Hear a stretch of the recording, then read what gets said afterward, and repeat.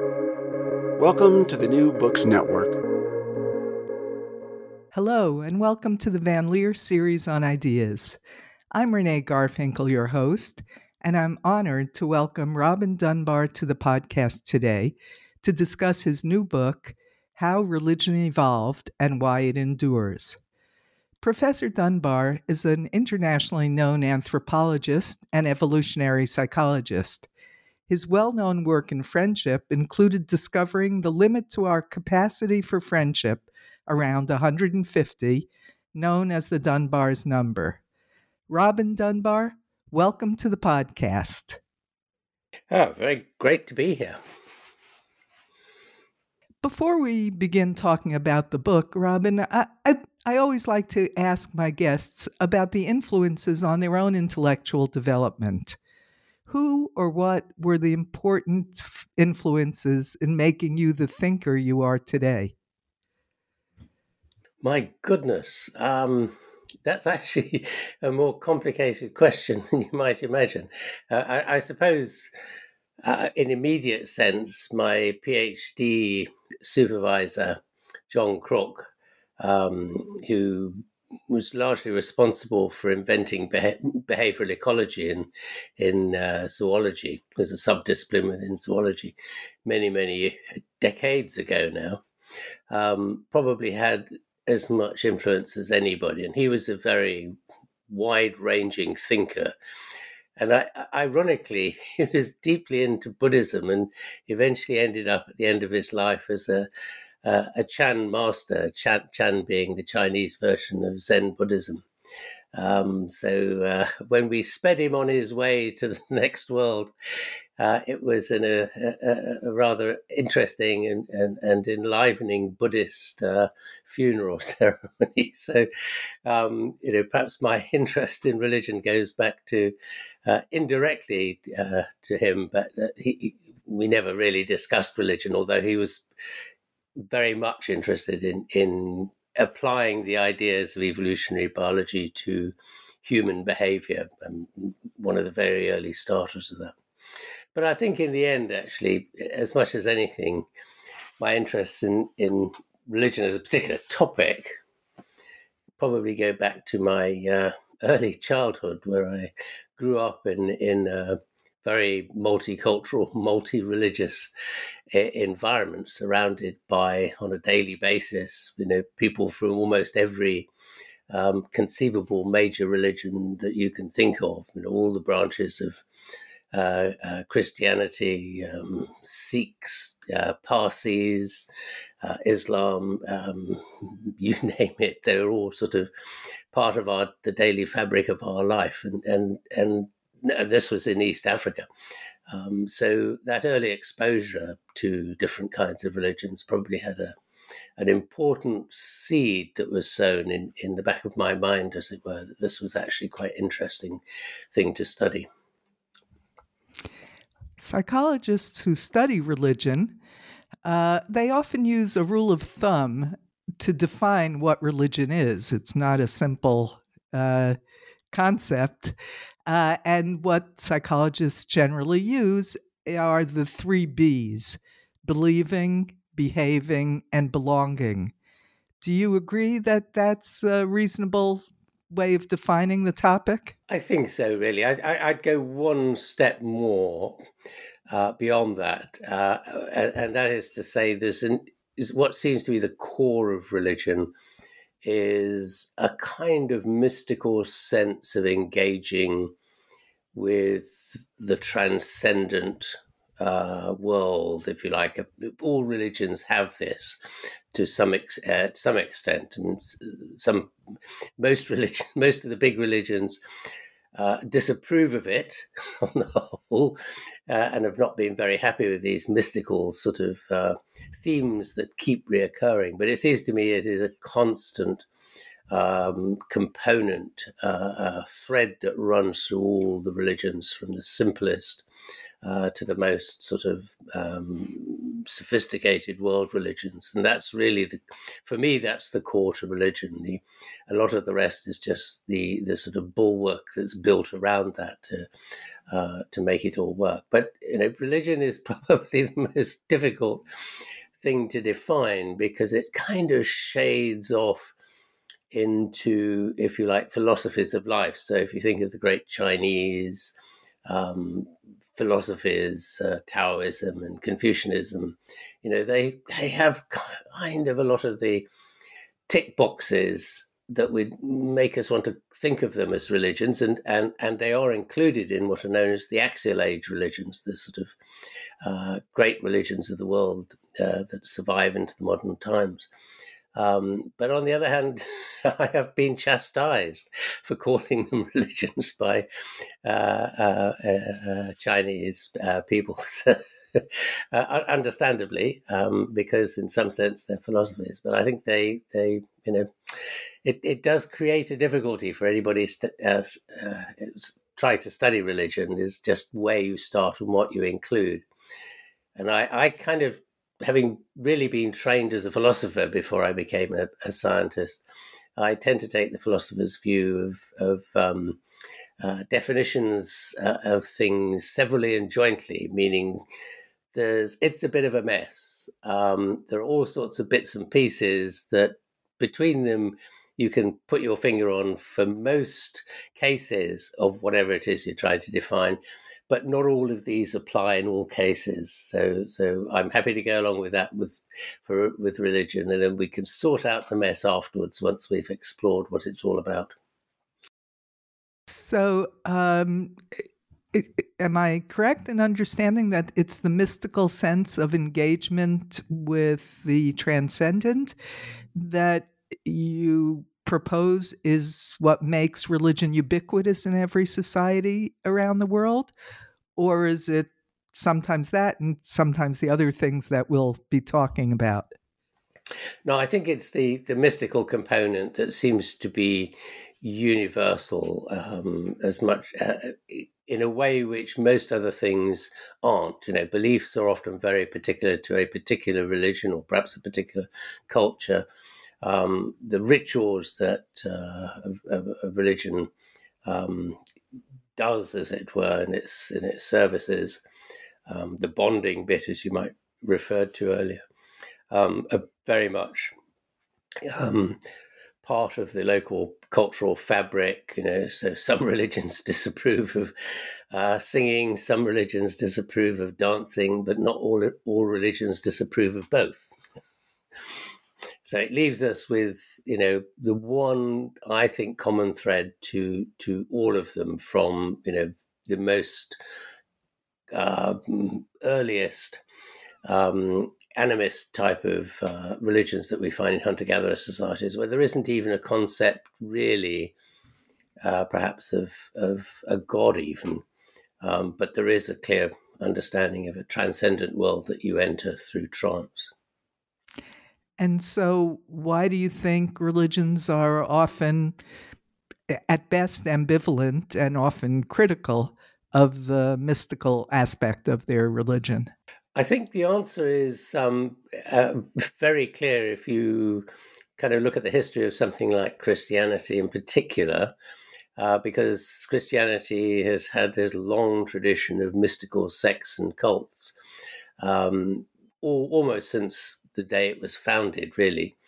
And the center, the hierarchy, for a long time Rome, of course, but more generally through the later Protestant and other traditions, have kind of disapproved of these mystical sects because they're uncontrollable, essentially. And this kind of mystical element tends to arise in the context of very small groups, perhaps only a few hundred people, built around a charismatic individual who, comes to the world offering something novel and new, or a new interpretation on an old theme. And often these are shall we say, theologically wayward. They're regarded as heresy by the mainstream. And I think, you look at all the Abrahamic religions; they've all had the same problem down through the millennia. So I think it's an issue of control over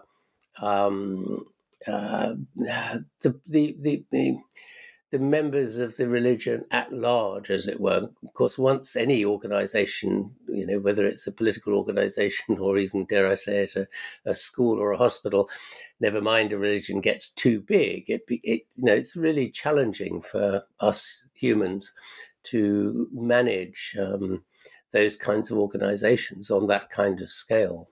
And, you risk having the whole thing kind of fragmenting because bits break off and drift off in elsewhere, as it were.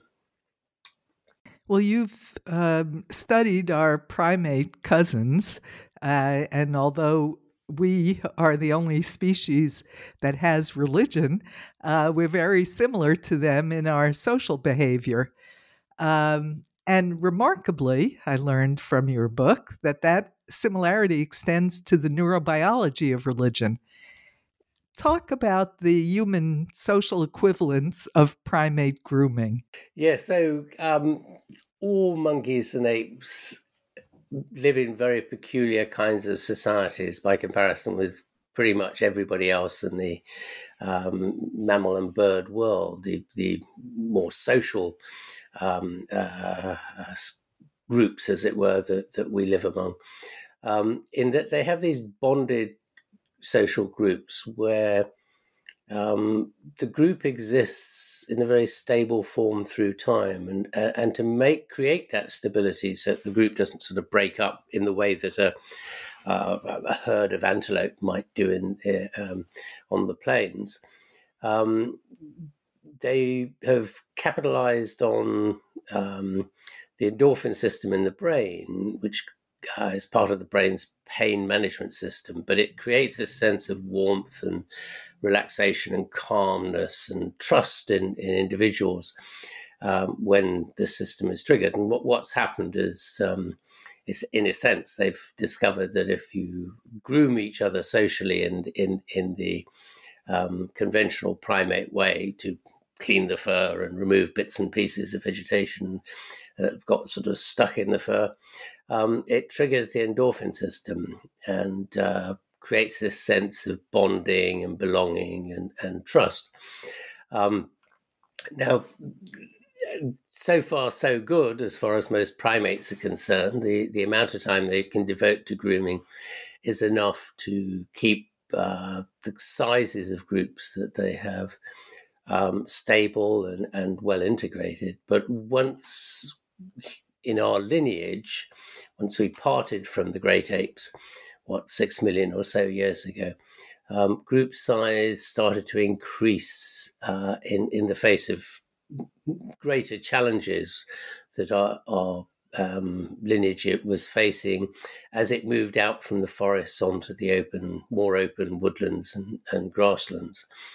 And bigger groups were needed, and these started to exceed the size of groups that you can bond by grooming alone, probably around about 2 million years ago with the appearance of our genus, the genus Homo. And what seems to have happened from that point on is, as the pressure to increase group size increased through time, so we found more and more ways of, I suppose you might think of it as virtual grooming, that grooming without having to physically touch the other person.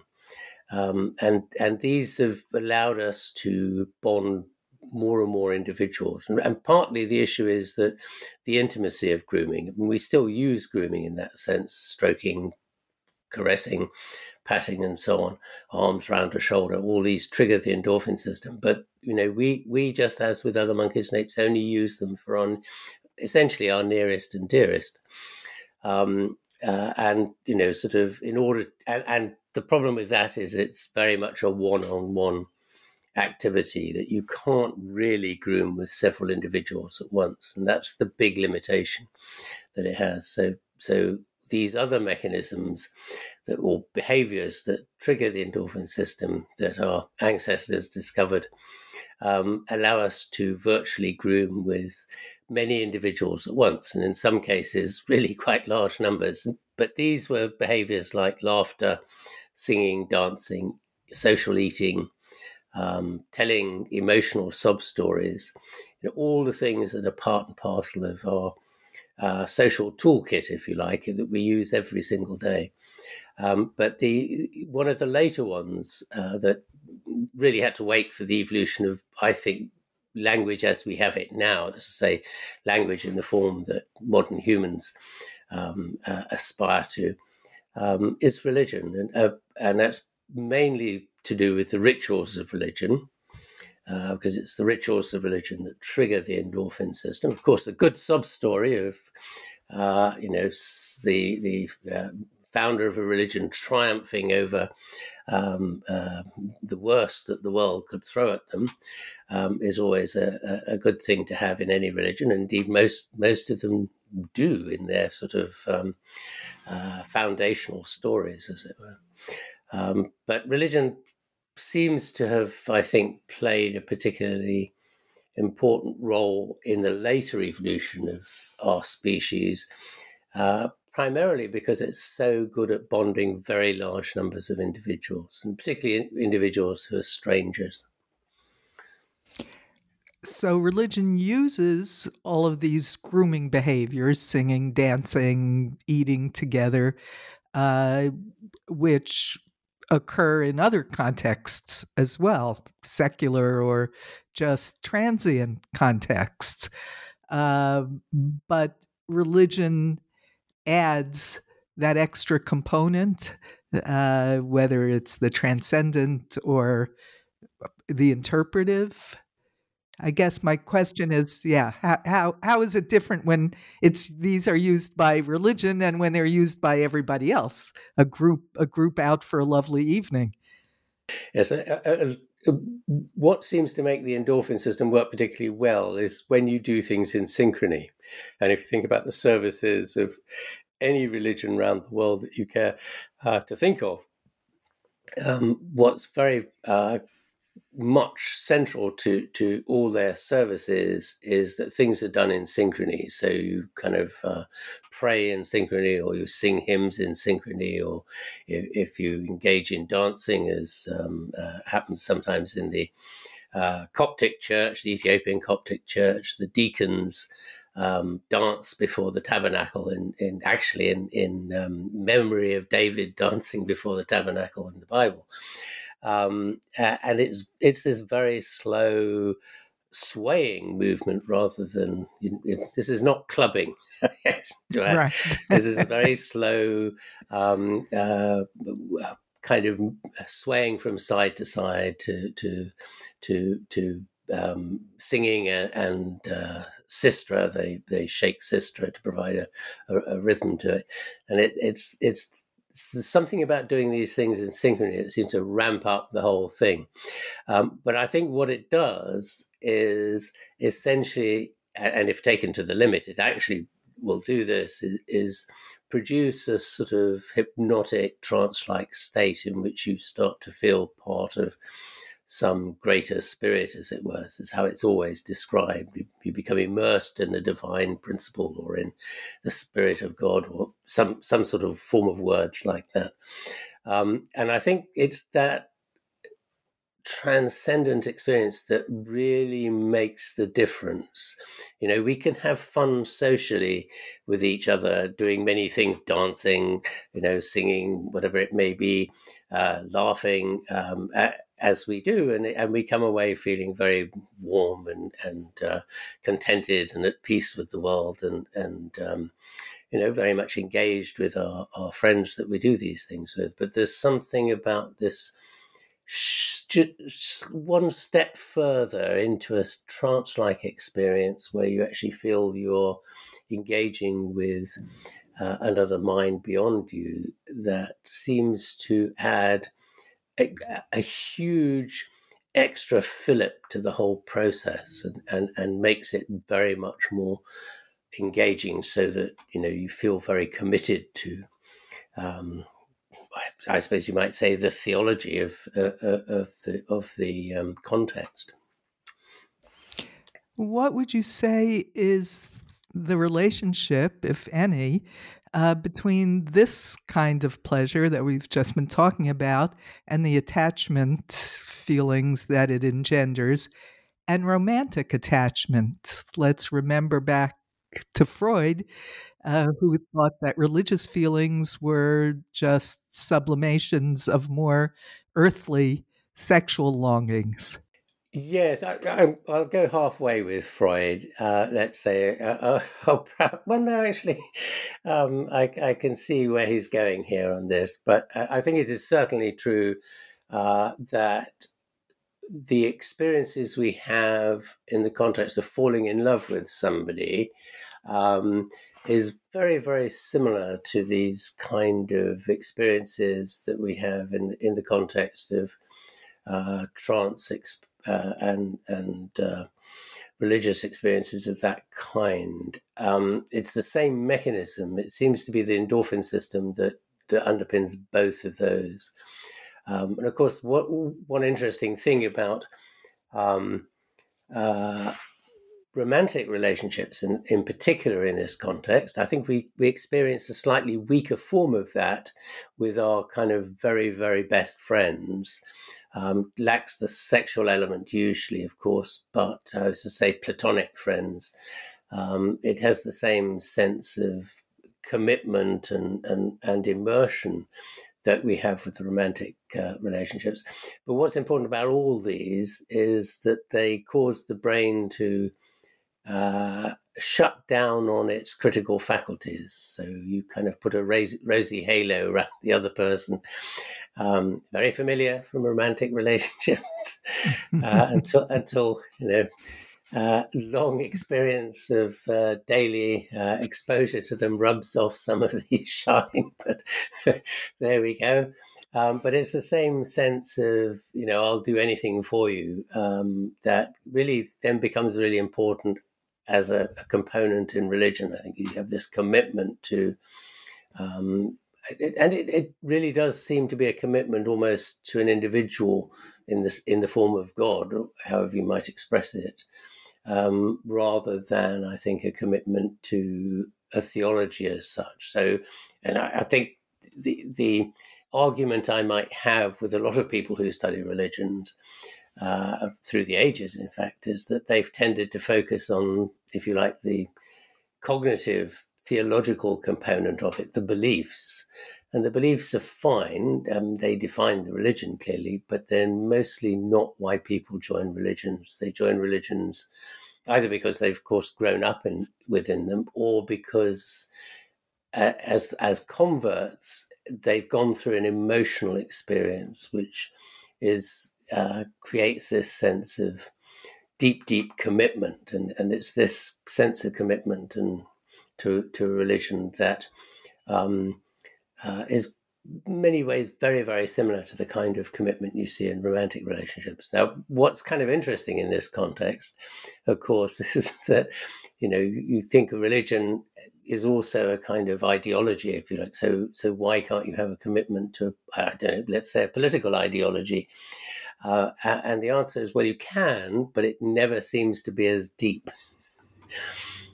There seems to be something lacking, whether it's environmentalism or sort of a political party of a particular kind. There's always something lacking, and I think that lacking bit is this transcendental, mystical component. There is no sense of another world, if you like, and what usually gets described as a spirit world, perhaps, to which one might aspire, and that's about the person who occupies that spirit world in some form or another, whether it's a sort of particular personalized view of a god or a more diffuse one, as might perhaps be the case in something like Buddhism, which formally doesn't have gods, but or a god, but sort of still has this very, very deep, strong, transcendent, trance-based component to it.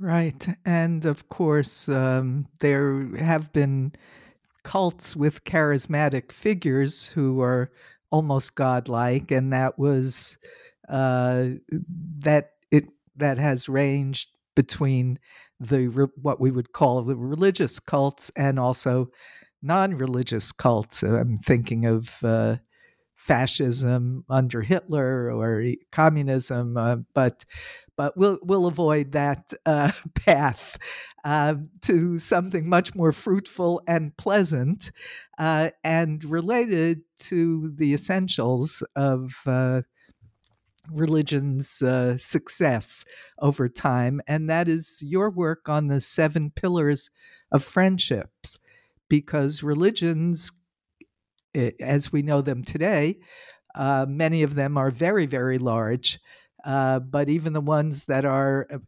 minority religions are larger than just the local groups. So, talk about the bonding and the friendship works that enable humans to do that. So the central issue, I think, with all these organizations, if you'd like to think of it more generally, is how to create almost a sense of family, a sense of belonging to the institution.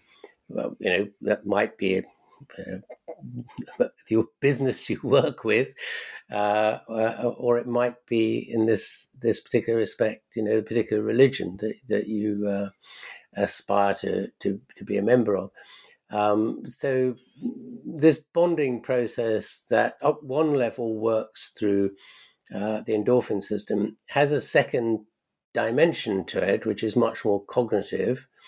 And this is what we refer to as the 7 pillars of friendship. So the 7 pillars of friendship are, if you like, a set of dimensions which seem to define the quality of a friendship, in the sense that the more of these dimensions we tick with somebody, the stronger the emotional bond will be with that person, the more altruistic we're willing to be towards them, and so on. Those 7 pillars are all essentially cultural, so we have to learn them. They are having the same language, growing up in the same area, or the same community, let's put it that way. It doesn't necessarily have to be a physical area, though it often is. Having the same hobbies and interests, having the same career trajectory or life trajectory, if you like. I mean, that's what underpins the fact that lawyers only have lawyers as friends, and doctors typically have doctors as friends. It's having something in common to talk about, essentially. Having the same worldview, which is a sort of composite of your religious views, your moral views, and your political views. And then the last 2, which I always think are the most interesting in many ways, are having the same musical tastes and having the same sense of humor.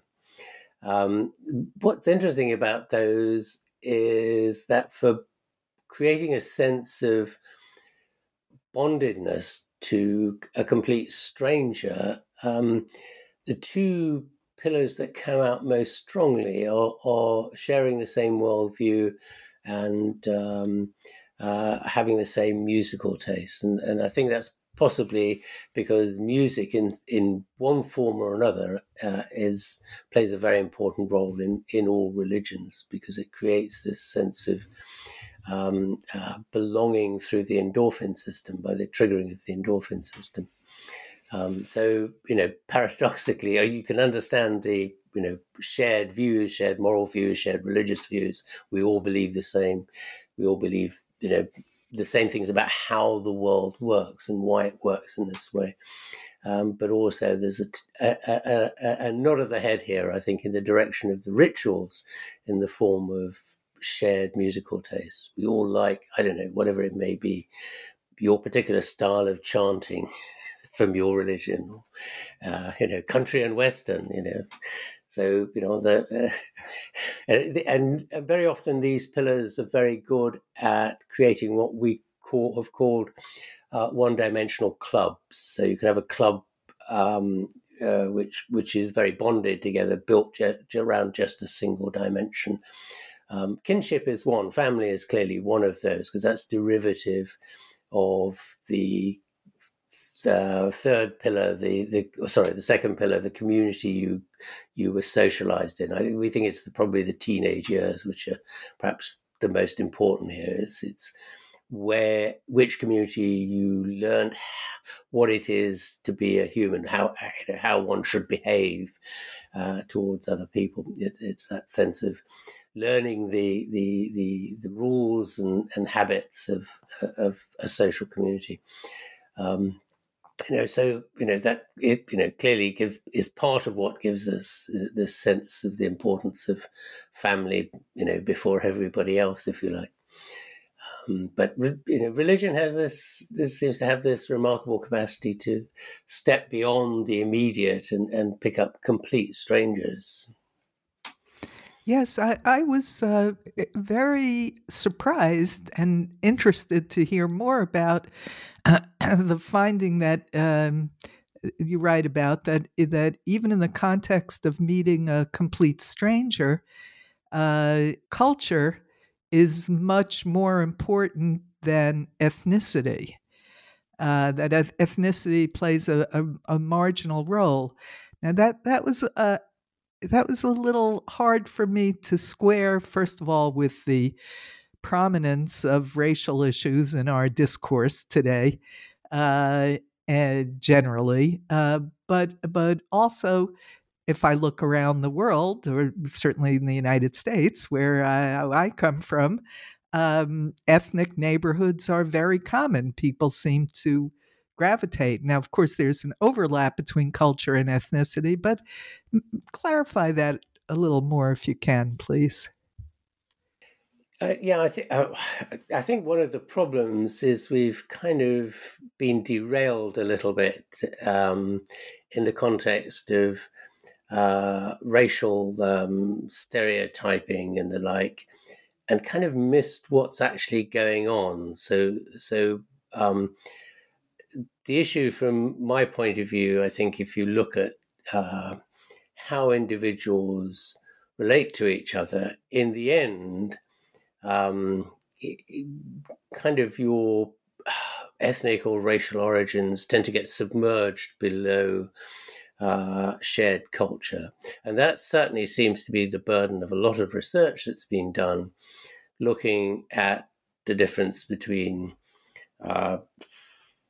race and, say, political views as sort of the important drivers of commonality in some social or political domain, whether people are willing to cooperate, and so on. And in all those, every single experiment that's been done, racial differences get submerged below cultural similarities. So I think the problem here is taking the long view rather than having our nose up against the racial grindstone, if you like, is that what racial differences are kind of first pass cues of likely cultural similarity. So it's by analogy with romantic relationships. When you come into the room and you look around the room, you're looking for the meeting of the eyes, as it were, that prompt you to go, this is the one.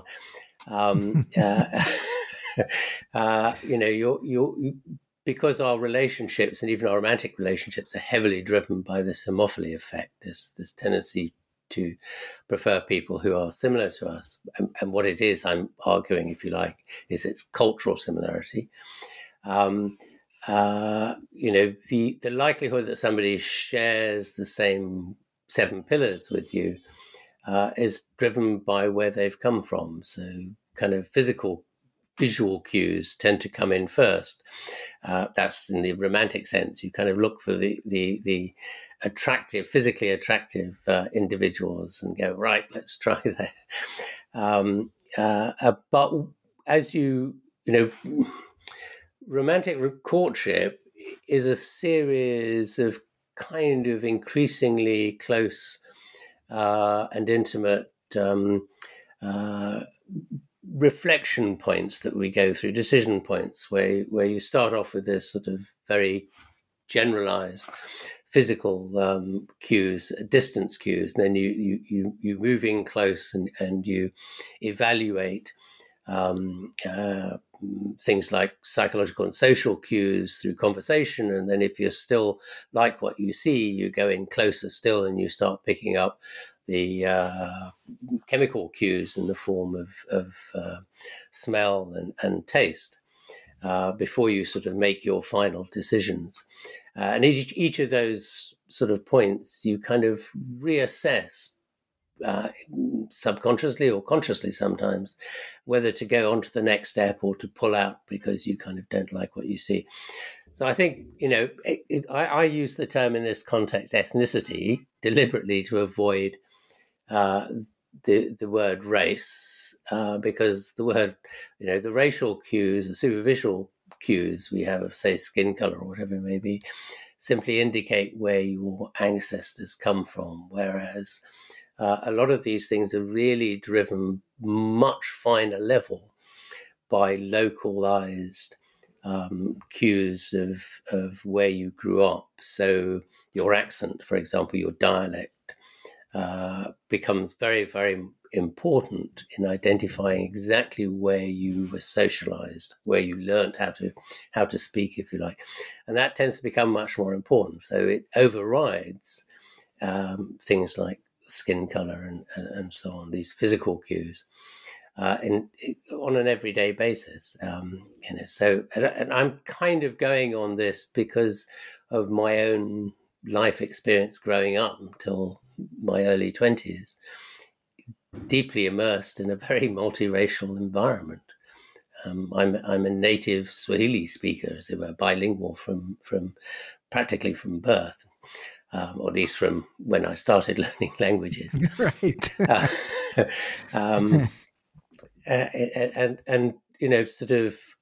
I kind of just don't see those kind of superficial what we might think of as racial differences as being particularly relevant, because if you look beyond the superficial, well, I suppose we should be doing that all the time, shouldn't we? It's what's inside the person that's important, not what's on the outside. But it's creating this, or the ability to sort of see that somebody shares a lot in common with you, which seems to trump everything else, no matter how important some of those racial cues may be in certain contexts. But I think that's because you've had kind of deep separations, social and physical separations then between different groups of people that have become, cast in stone, as you might say, rather than being allowed to wither away as they normally would. Right. And the superficial can be very distracting. So that was helpful, describing how one goes closer and closer and closer in looking for or developing relationships. In terms of religion, let's look as closely as possible, even more closely, by looking into the brain and the mind for a moment. What is the ability to mentalize, and why is it essential for the existence of any kind of religion? So the ability to mentalize in many ways is the other half of the bonding process from the endorphin system, in that it plays a key role in our ability to understand other people's intentions. So mentalizing, sometimes referred to as mind reading, the ability to read another person's mind, to understand why they're doing something or what it is they plan to do, because you understand their intentions and, if you like, where they're going. That turns out probably to be one of several cognitive mechanisms or capacities which are both unique to the primates generally, but particularly so to humans, and are particularly important underpinnings of our kind of peculiar bonded social groups that we have and we share with the other monkeys and apes. What's important really about mentalizing in the context of religion and other aspects of culture is that it allows us to create very complex chains of mental causality, if you like. In other words, we can think in terms of believing that, I don't know, Susanna supposes that James intends to do something, and the best that monkeys and apes can do is the first two of those steps. Humans can run to about 5 steps normally. Some people can do a bit better, some people not quite so well as that, but it allows us to handle conversation groups of the size we have, which typically involve 4 people. It underpins our ability to unpack complex clausal structures in language. In other words, the number of clauses in a sentence that you can keep track of. And it underpins our enjoyment of, or our ability to compose interesting stories, as well as to enjoy them. So if you look at some of the master classes of drama writing like Shakespeare, he's extremely good at not overtaxing the mentalizing capacities of his audience, but pushes them to their limit as much as he can all the time, because it turns out that the more mental mind states that are involved in the drama, if you like, or even a joke, the more mind states involved in the joke, the funnier we find it, the more we enjoy the story. But if you go too far, if you have more than about 5 mind states involved in a story, you disappear off into kind of postmodern novels, and it's just incomprehensible to you. Right. So this then becomes very important in the context of religion, because at the end of the day, of course, any of these things we do, whether it's storytelling, travel logs, science, or religion, involves us telling stories, if you like, to each other about a particular theme. And if I can't explain to you why, let's say, I think a particular bit of science works, or a particular bit of the theology of religion works or is important, then, we don't have a community.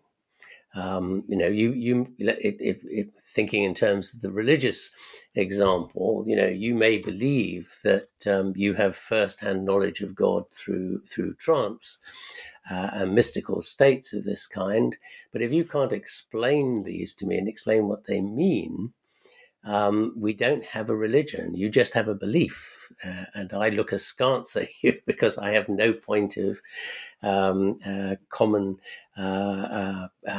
basis on which to understand what on earth are you talking about here. But once we can aspire to, I think, about 5th order intentionality, which is the norm for adult humans, then we, I think, go through a kind of Rubicon, if you like, in which suddenly we can have communal religions in a way which with only 3rd and 4th order intentionality we can't. I kind of distinguish them between personal and if you like, personal religions, the sort of 3rd and 4th order level. But once you have 5th order level, you have a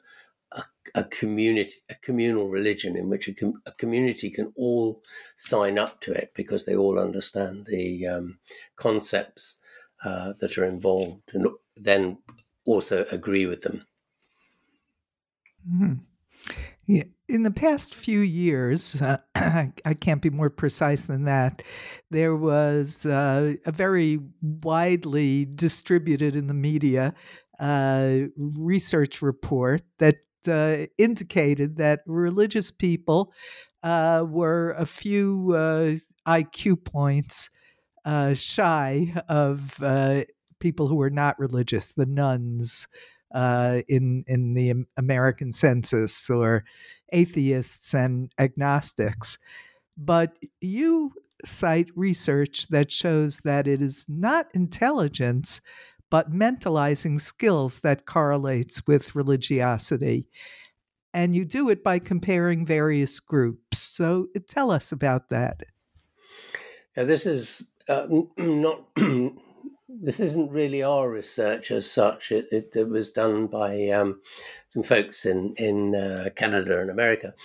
And what it seems to show is essentially it's a comparison of people with low mentalizing abilities in the limit that would be high functioning autistic people, because one of the features that defines autism or autism spectrum is an inability to mentalize, to mind read, and therefore an inability to understand the intentions behind other people's behaviors, as it were. So they may be able to figure out rules of thumb about why people behave in a particular way by kind of abstracting principles from watching many examples of a particular behavior. But that's a kind of bordering on a rote learning of associations, as it were, whereas what defines humans in the normal sense of normal adults is this capacity to go beyond the behavior and understand the mind states that drive the behavior. And that allows you to have much greater predictability of how other people will behave. So autistic individuals often don't understand why people behave in particular ways. They're very good at figuring out that they behave in particular ways, but they really can't understand why they do that. And if they, on one occasion, do something different, it'll floor them. Now, what the people that did this particular series of projects did was look at people who are kind of normal IQ, if you like, but on the autistic spectrum, and compare them with what are often referred to as neurotypical adults in terms of their religious beliefs, on the grounds that mentalizing plays a very important component in your belief in the existence, if you like, of other minds. It kind of makes logical sense in those terms, I think. And they found that autistic spectrum individuals were much, much less likely to believe in God or to be actively religious than other people were.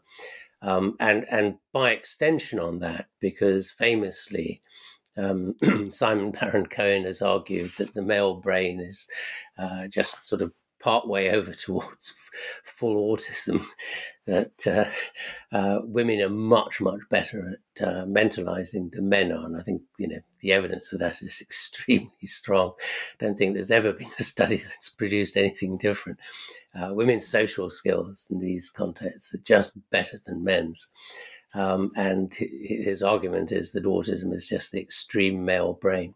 So what was interesting was that in these North American studies, they picked up exactly this difference, not just between fully signed up autistic spectrum individuals compared to neurotypical adults, but also between males and females among the neurotypical adults. So males were A, much less good at mentalizing, and B, much less likely to be religiously committed and to believe in religious concepts like God and so on. It's fascinating. On a subject that isn't specific to religion, but is a very creative evolutionary explanation you suggest for why adult male and female voices are exactly an octave apart. Please tell us about that. Yeah, that's a rather extraordinary phenomenon. And I actually discovered it quite by accident in a casual conversation with a musicologist and conductor of musical choirs, Nick Bannon. When he just dropped into the conversation one day the fact that male and female voices were exactly an octave apart, and this was well known in the musical world. And it just lit a bonfire in my brain, because I just sort of blurted out, well, that allows them to sing in harmony. And if even though they're singing at an octave difference, they can synchronize the pitches of their voices so that they effectively sing in harmony.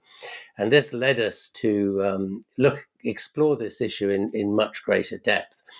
It turns out that, of course, it's well known from mammal studies that the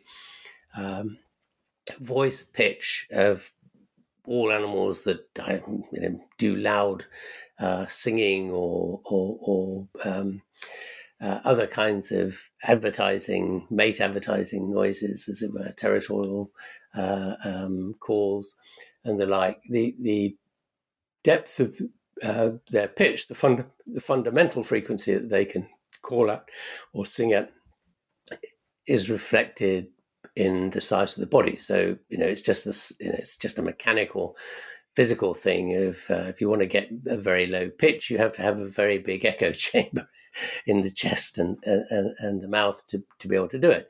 So there's this nice correlation between not only the depth of voice a species has and its size, but also in the voice pitches of the two sexes, where they're sexually dimorphic in body size, as, for example, is the case in many deer or species like that.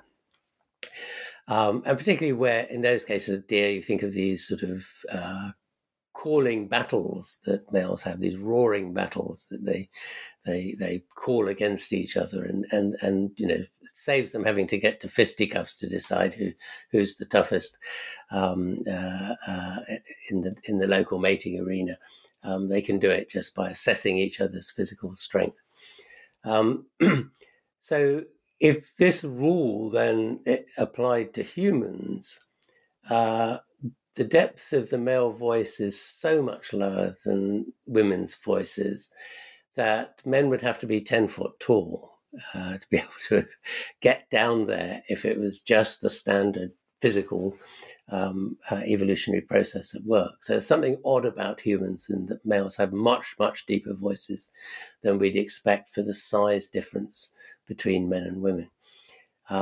So something has been pressurizing male voices from puberty onwards, or to go through this transition of puberty where the male voice drops very, very considerably. And it drops about an octave, in fact, because, of course, women and children, pre-puberty children, all sing or speak at the same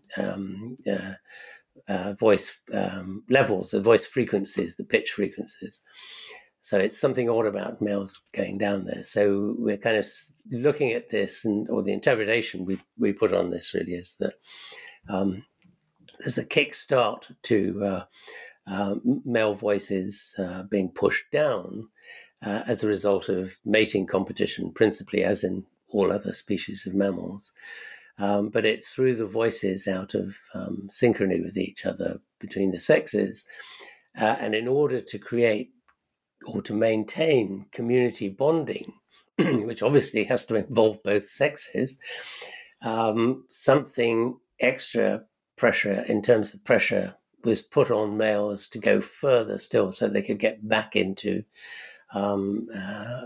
pitch synchrony with the women folk, so they could sit round the campfire of an evening, singing away merrily to themselves, and bonding up as a community, as opposed to simply, pairing up for romantic reasons, which can go on elsewhere. But it's the community bonding process and the need to create these large bonded social groups, which is, the core to our evolutionary success as a species, just as it's the core to primate evolutionary success as an order, a zoological order.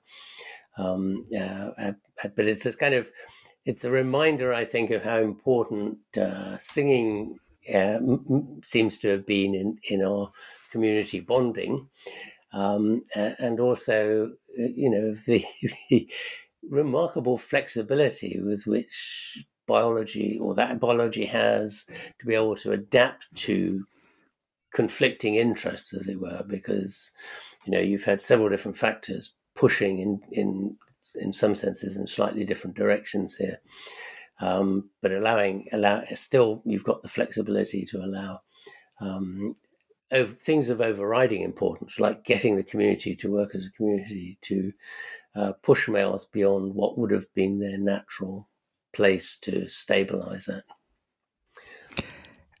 I love the theory. The explanation is so elegant and satisfying, and not the least because it puts music and singing at the center of life, not only in religious communities, but in all communities. It's really Indeed, it's very pleasing.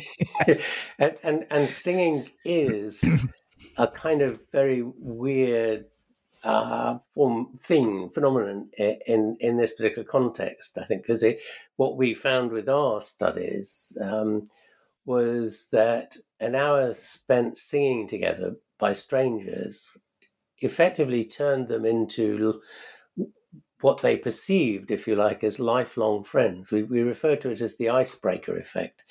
And of all these mechanisms that we use for social bonding, for triggering the endorphin system, singing, dancing, eating together, so on and so forth, it seemed that singing was the kind of most visceral and instantaneous of these. It quite literally, a bit of communal singing turns complete strangers into a sense of, I've known you since I was at primary school. That's great.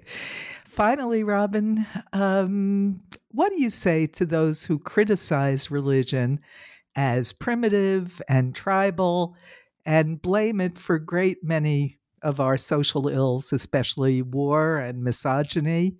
How can something that provides so many evolutionary benefits also be destructive? I think there's two answers to this question. One is that in life and biology in general, there's no such thing as a perfect solution. There are only ever bests of bad jobs. Nothing is perfect. So everything has a downside as well as an upside. And that's clearly true of religion, I think. It's extremely good at bonding communities, both small-scale communities and larger-scale communities, surprisingly good at bonding larger-scale communities.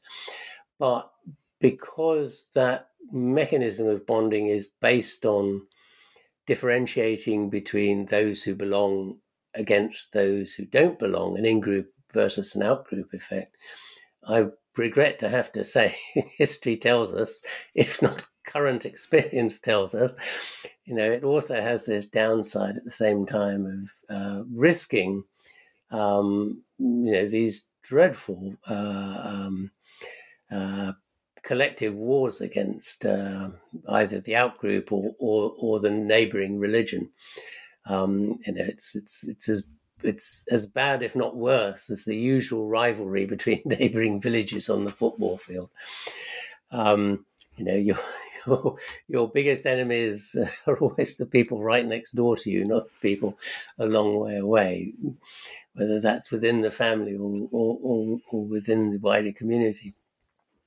So that has always been an issue, but I don't know what the solution to that is. I mean, I think it has to be kind of greater familiarity in the same sense of the ethnicity issue, that ethnicity differences die away once people live amongst each other and get to know each other better. The end of the day, I think, is that you can't. Religion clearly is very good for people, actively being religious and believing has lots of benefits for people. It makes their lives more enjoyable. That it actually embeds them into a wider community, which provides support and all these kinds of things that make life tolerable and allow us to cope with the various miseries that the world insists on throwing our way. And it seems to me to be, wrong to attempt to deny people those benefits. Sure, there are costs to be paid on the other end of the scale, but we have to find a solution to those, not a solution to the more immediate symptoms, as it were. And this is kind of, I guess, what an evolutionary perspective constantly reminds us, is everything in life is a trade-off. Don't throw the baby out with the bathwater. Find a solution to the downside of it so that the upside can continue to benefit people, even if it doesn't necessarily benefit everybody. The book is How Religion Evolved and Why It Endures. Lots of good luck with it, Robin. It's an important book, and I trust it'll get the attention it deserves. Thanks so much for taking the time to talk with us about it today. It's been a great pleasure. And thanks to our researcher, Bela Pasikov.